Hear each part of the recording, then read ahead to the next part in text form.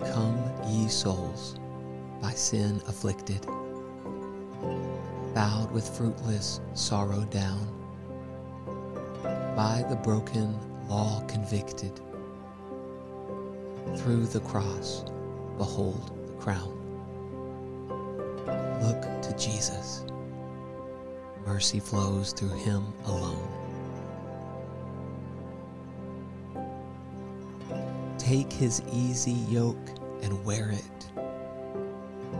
Love will make obedience sweet. Christ will give you strength to bear it,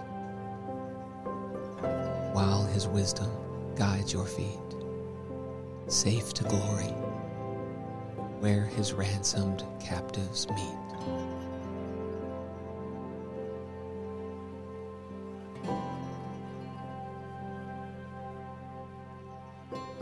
Blessed are the eyes that see him, blessed the ears that hear his voice. Blessed are the souls that trust him, and in him alone rejoice. His commandments then become their happy choice. Sweet as home to pilgrims weary,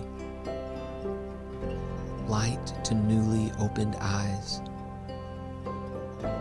full of springs and deserts dreary, in the rest the cross supplies. All who taste it shall to rest immortal rise. Joseph Swain.